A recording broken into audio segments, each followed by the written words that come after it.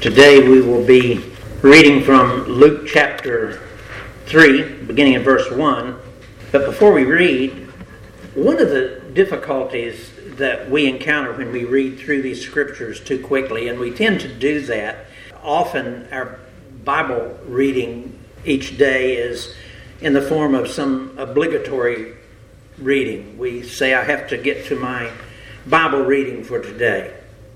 And when we do read these scriptures in that manner, we read them often too quickly. And that manner of reading has some problems in it because we can miss out on some of the more important insights that God has us to gain from these truths. And that's going to be so with some of the words that we'll be talking about today within these scriptures. And so, because we do have this tendency to read quickly without thinking through what we're reading, God encourages us in these scriptures to meditate on them as we read them. Chew on some of these words slowly and intentionally. And so, as we read through these scriptures today, I want us to think clearly about these words. Let me read first for us Luke chapter 3, beginning in verse 1 through verse 6. In the 15th year of the reign of Tiberius Caesar, Pontius Pilate being governor of Judea, and Herod being tetrarch of Galilee, and his brother Philip, tetrarch of the region of Iturea and Trachonitis, and Lysanias, tetrarch of Abilene, during the high priesthood of Annas and Caiaphas, the word of God came to John, the son of Zechariah, in the wilderness. And he went into all the region around the Jordan, proclaiming a baptism of repentance for the forgiveness of sins. As it is written in the book of the words of Isaiah the prophet, the voice of one crying in the wilderness, prepare the way of the Lord, make his paths straight. Every valley shall be filled, and every mountain and hill shall be made low, and the crooked shall become straight, and the rough places shall become level ways, and all flesh shall see the salvation of God. Sometimes when we encounter words such as these that I just read here in verse 1, we tend not to assign much importance to them. But these historical references do have importance. They're here to say to us that all of these things recorded here involving John the Baptist and then later on the Lord Jesus, they actually occurred in time and in history for all those skeptics especially who do not want to accept the validity of the Bible and who would try to deny the actual existence of men like John the Baptist and especially the Lord Jesus. They need only to go to their secular history books, the ones that they trust, and read there where it's written about those two men at this time in the history of Israel and Rome. They'll find John the Baptist and they'll find Jesus Christ, and that they really did exist. Why does God do things in this way? At least two reasons come to my mind. For those of us who are seeking to know the Lord and to know his ways, such knowledge will help us in our understanding. But also for those who do not want to know the Lord, these proofs cause them to be, as Romans 1 tell us, they will be without excuse. They'll be without excuse.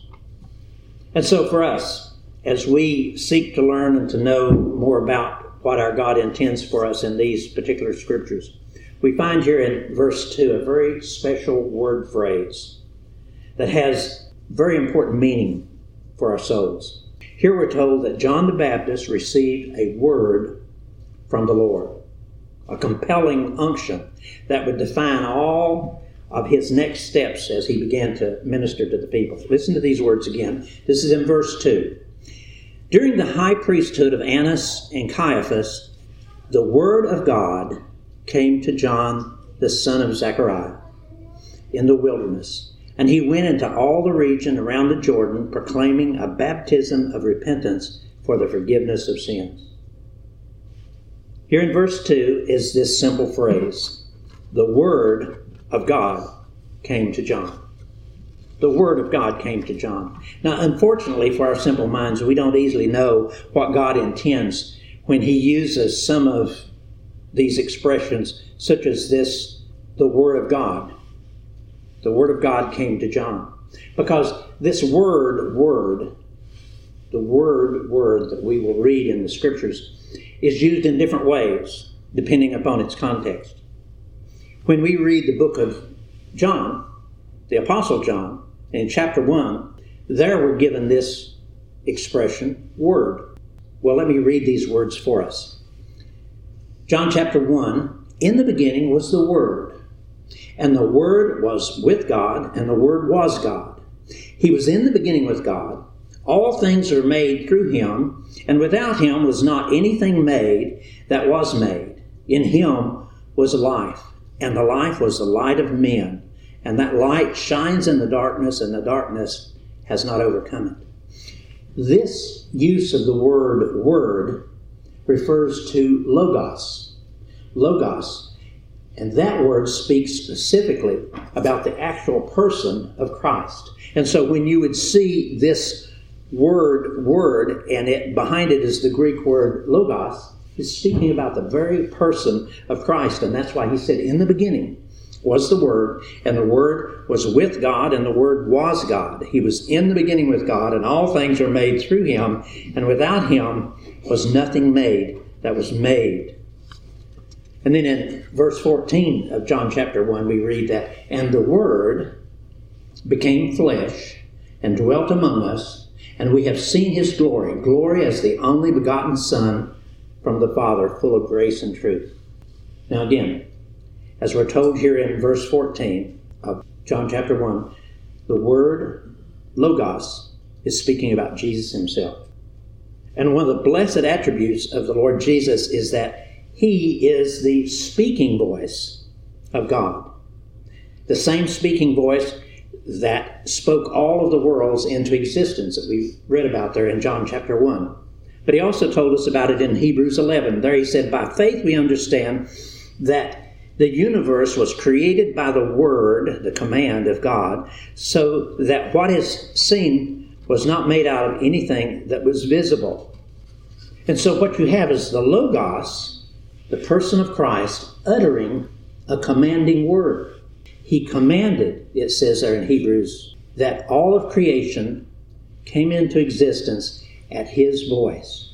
He simply said, let there be light, and there was light.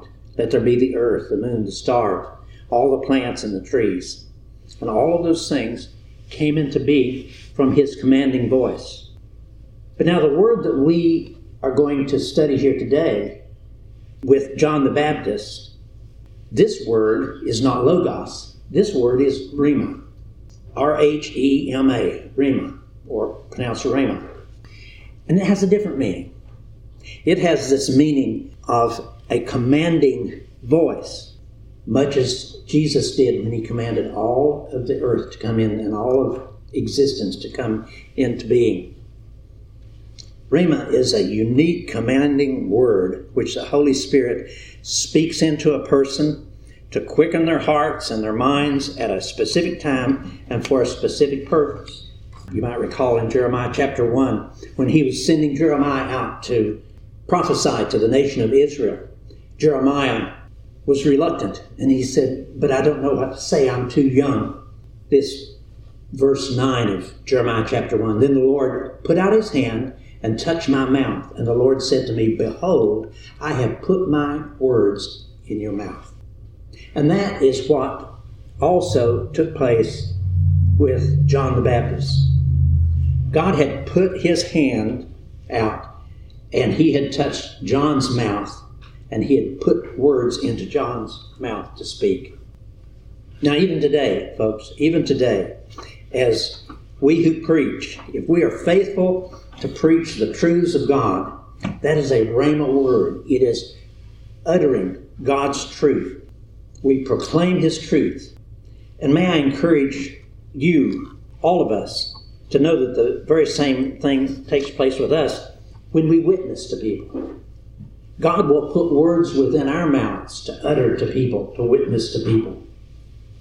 He'll remind us of particular Bible verses or promises that he makes.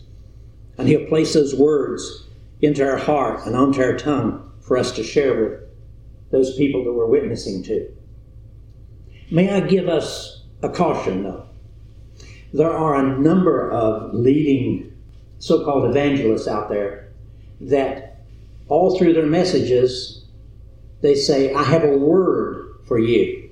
I have a word from God for you. Let me caution you about what they're saying.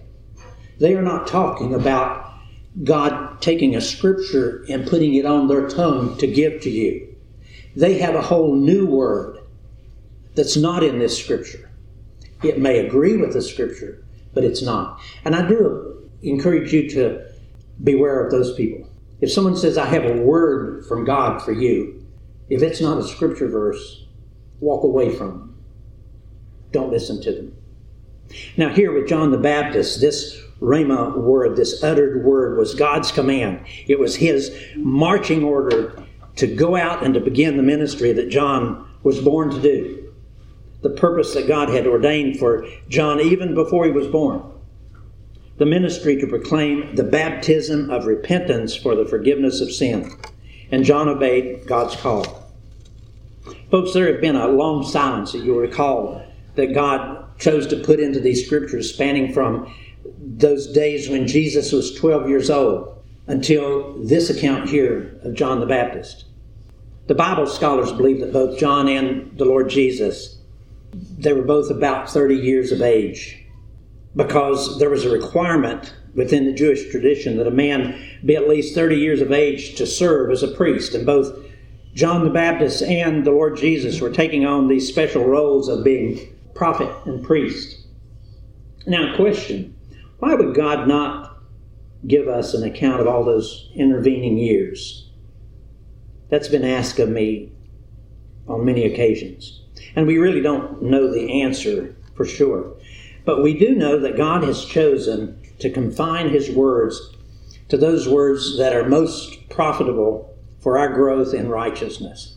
And he tells us that in 2 Timothy 3:16. These are words that I've read to you on other occasions. Listen, 2 Timothy 3:16. All scripture is given by inspiration of God and is profitable for doctrine, for reproof, for correction, for instruction in righteousness, that the man of God may be complete, thoroughly equipped for every good work.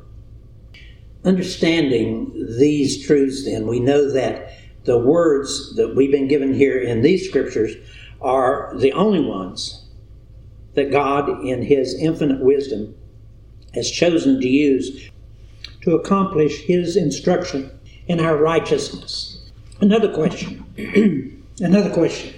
Because of the inquisitiveness of our minds, we often want to know more about those matters, such as those in the intervening years. And so we seek out those historians, and especially some of those books that are purported to be written even by the disciples, like Thomas and other disciples. And the question is it permissible for us to read those books? Perhaps, but I would do it with great caution. It's always good to remember that historical accounts are ever and always only the words of men. They're written from a man or a woman's own personal perspective and bias, and their accounts are not the inerrant, infallible words of God, and they are subject to error. And we should accept what we read from them as being only that. Their opinions written from their own biases. But these words in front of us today, are not the words of men. Yes, these words were given through the minds and the hands of men, but these words, in every way, from the very first moment given, through every moment that they're read and heard, are always the intimate and precious breath of God. His wisdom, his knowledge, his holiness, his righteousness. And these words of Scripture are ever and always profitable for you and me, for doctrine and reproof and correction and instruction in righteousness. Let me read again some of these words that I read a moment ago from Luke chapter 2. This time beginning in verse 2, and then we'll consider them carefully. Verse 2. During the high priesthood of Annas and Caiaphas, the word of God came to John, the son of Zechariah, in the wilderness. And he went into all the region around the Jordan, proclaiming a baptism of repentance for the forgiveness of sins. As it is written in the book of the words of Isaiah the prophet, the voice of one crying in the wilderness, prepare the way of the Lord, make his paths straight. Every valley shall be filled, and every mountain and hill shall be made low, and the crooked shall become straight, and the rough places shall become level ways, and all flesh shall see the salvation of God. Our text begins simply by telling us that the words that flowed out of the heart and the mind of John the Baptist, the words that we would read here, the words that he would then say to the people in front of him during his day, to those common people and even to the scribes and the Pharisees, those words were put into his mouth directly from God. We're told that this word came directly to him from God. So those words were put there in his mouth directly from God. God had, some years earlier, led John into the wilderness for the express purpose of isolating him from the rest of the world, in order that he might instruct and equip John in all the things that John would say and do during all these next steps in his life. Now, in other words, John didn't just go out and start preaching and depend upon God just to put those words in his mouth at the moment. No, God took him into the wilderness and trained John up in his truths. We're told that in Luke chapter 2, verse 80, it says there, the child, John, grew and became strong in spirit and was in the desert till the day of his manifestation to Israel. Now, from those words, we don't know at what time or what age John was first led there. It's understood that he was in the desert for most of his teenage and early adult years. We do know that God raised John the Baptist up and equipped him during those times. Why would such isolation in the wilderness be necessary? It's because John the Baptist was truly just a common man, much like you, much like me. He was born with the same abilities that we have, no super abilities or knowledge. But to make that work out right, God knew that he would need to isolate John there for a season and instruct him. Now, my own thoughts go to, why didn't God just do the same thing that he had done during the Old Testament days?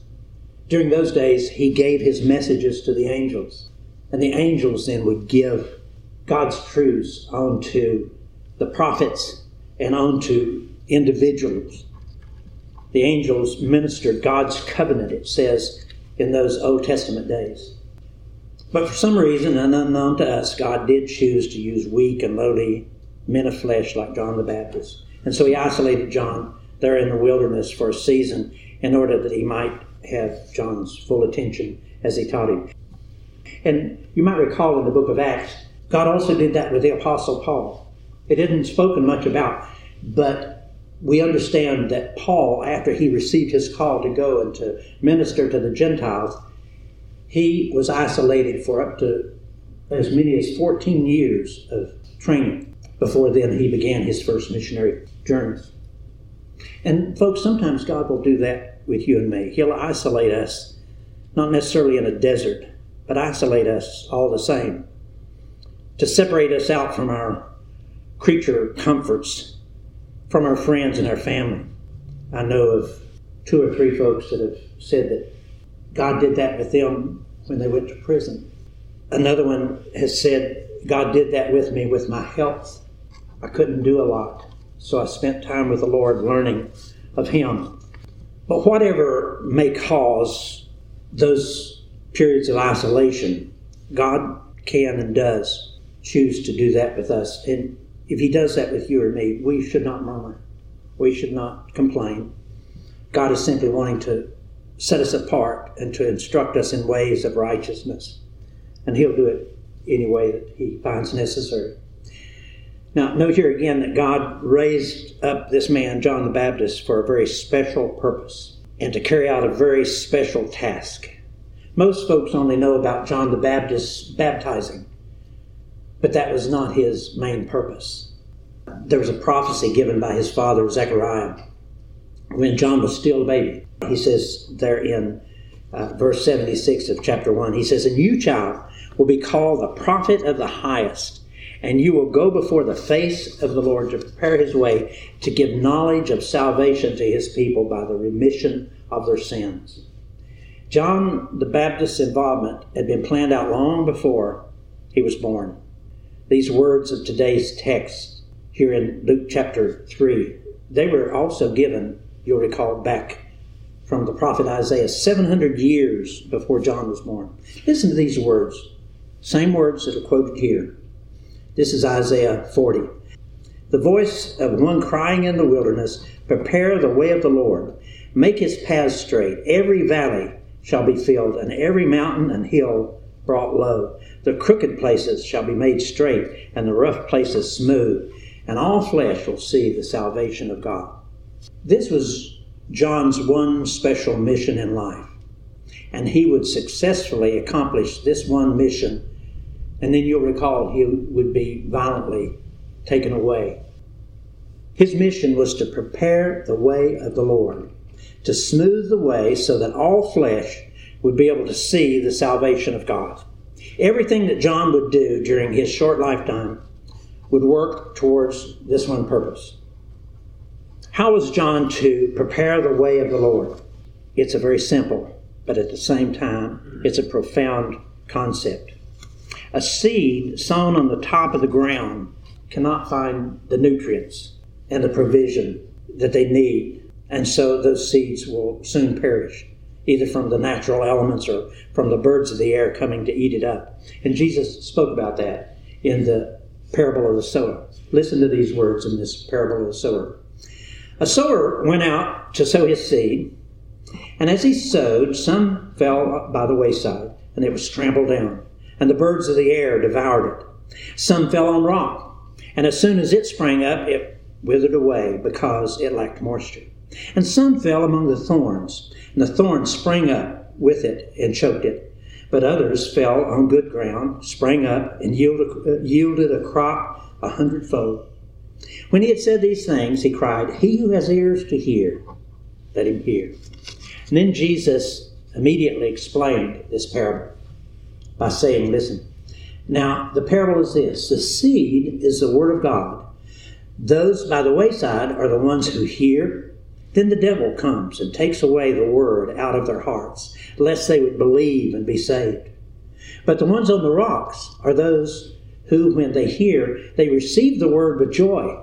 And these have no root, who believe for a while, but in times of temptation they fall away. Now the ones that fell along the thorns are those who, when they have heard, they go out and they're choked with cares and riches and pleasures of life, and they bring no fruit to maturity. But the ones that fell on the good ground are those who have heard the word with a noble and good heart, and they keep it and they bear fruit with patience." Now, soon after John would come through, Jesus would follow along that same path that John had walked and that he was preparing. Jesus then would be sowing seeds of righteousness, seeds that would bring men and women to salvation. But in order for that seed to be able to settle into the soil and to begin to take root within the souls of those people, the ground within their souls would need to be prepared and to be cultivated. And that's what John was all about. That's what John the Baptist would do. He was sent out ahead of the Lord Jesus to prepare his way, to soften and to cultivate the ground within the souls of men and women who would receive these seeds that Jesus would plant there. And how then was this ground to be prepared, to be softened, to be cultivated? It'd be prepared through a special message from John declaring the need for repentance, for the remission of their sins. John's message was repentance for the remission of your sins. Folks, a heart can only be prepared to receive the salvation of the Lord Jesus through one means and one means only, and that's what God is saying here. And that one means is repentance. And that was the message John preached. Repentance for the remission of sins. Repentance was, in some ways, John's only message. And for that reason, you and I need to understand and to accept that God's plan for redemption has repentance as its central requirement. There can be no true saving relationship with Christ without repentance. Do you believe that? Too often we evangelicals want to coax people to come down the aisle and pray that sinner's prayer when they needed a lot more work be done before they did that. Because so many of them, you notice, will walk away from having prayed that sinner's prayer and they have not changed. They're the same way that they were as soon as the emotion wears off. This is God's message. Salvation really does require repentance of sin. And I want us to spend a good amount of time on this matter of repentance. And today's service doesn't allow time for that. So I will, if God allows, spend time in the weeks ahead on this matter of the necessity of repentance. In the meantime, I would like for you and me to be considering what repentance means to each of us personally. Do we open our hearts up to the Lord on a regular basis? And do we fully acknowledge and repent of the sins that live and lurk deeply within us? Do we ask the Lord to search us and see if there be any unclean way within us and bring us to the ways of righteousness? Again, repentance was John's message to the people of his day, and John's message is the same for you and me today. Repent, for the day of the Lord is upon us. These words as we close. And he went into all the region around the Jordan, preaching a baptism of repentance for the remission of sin. Let's pray.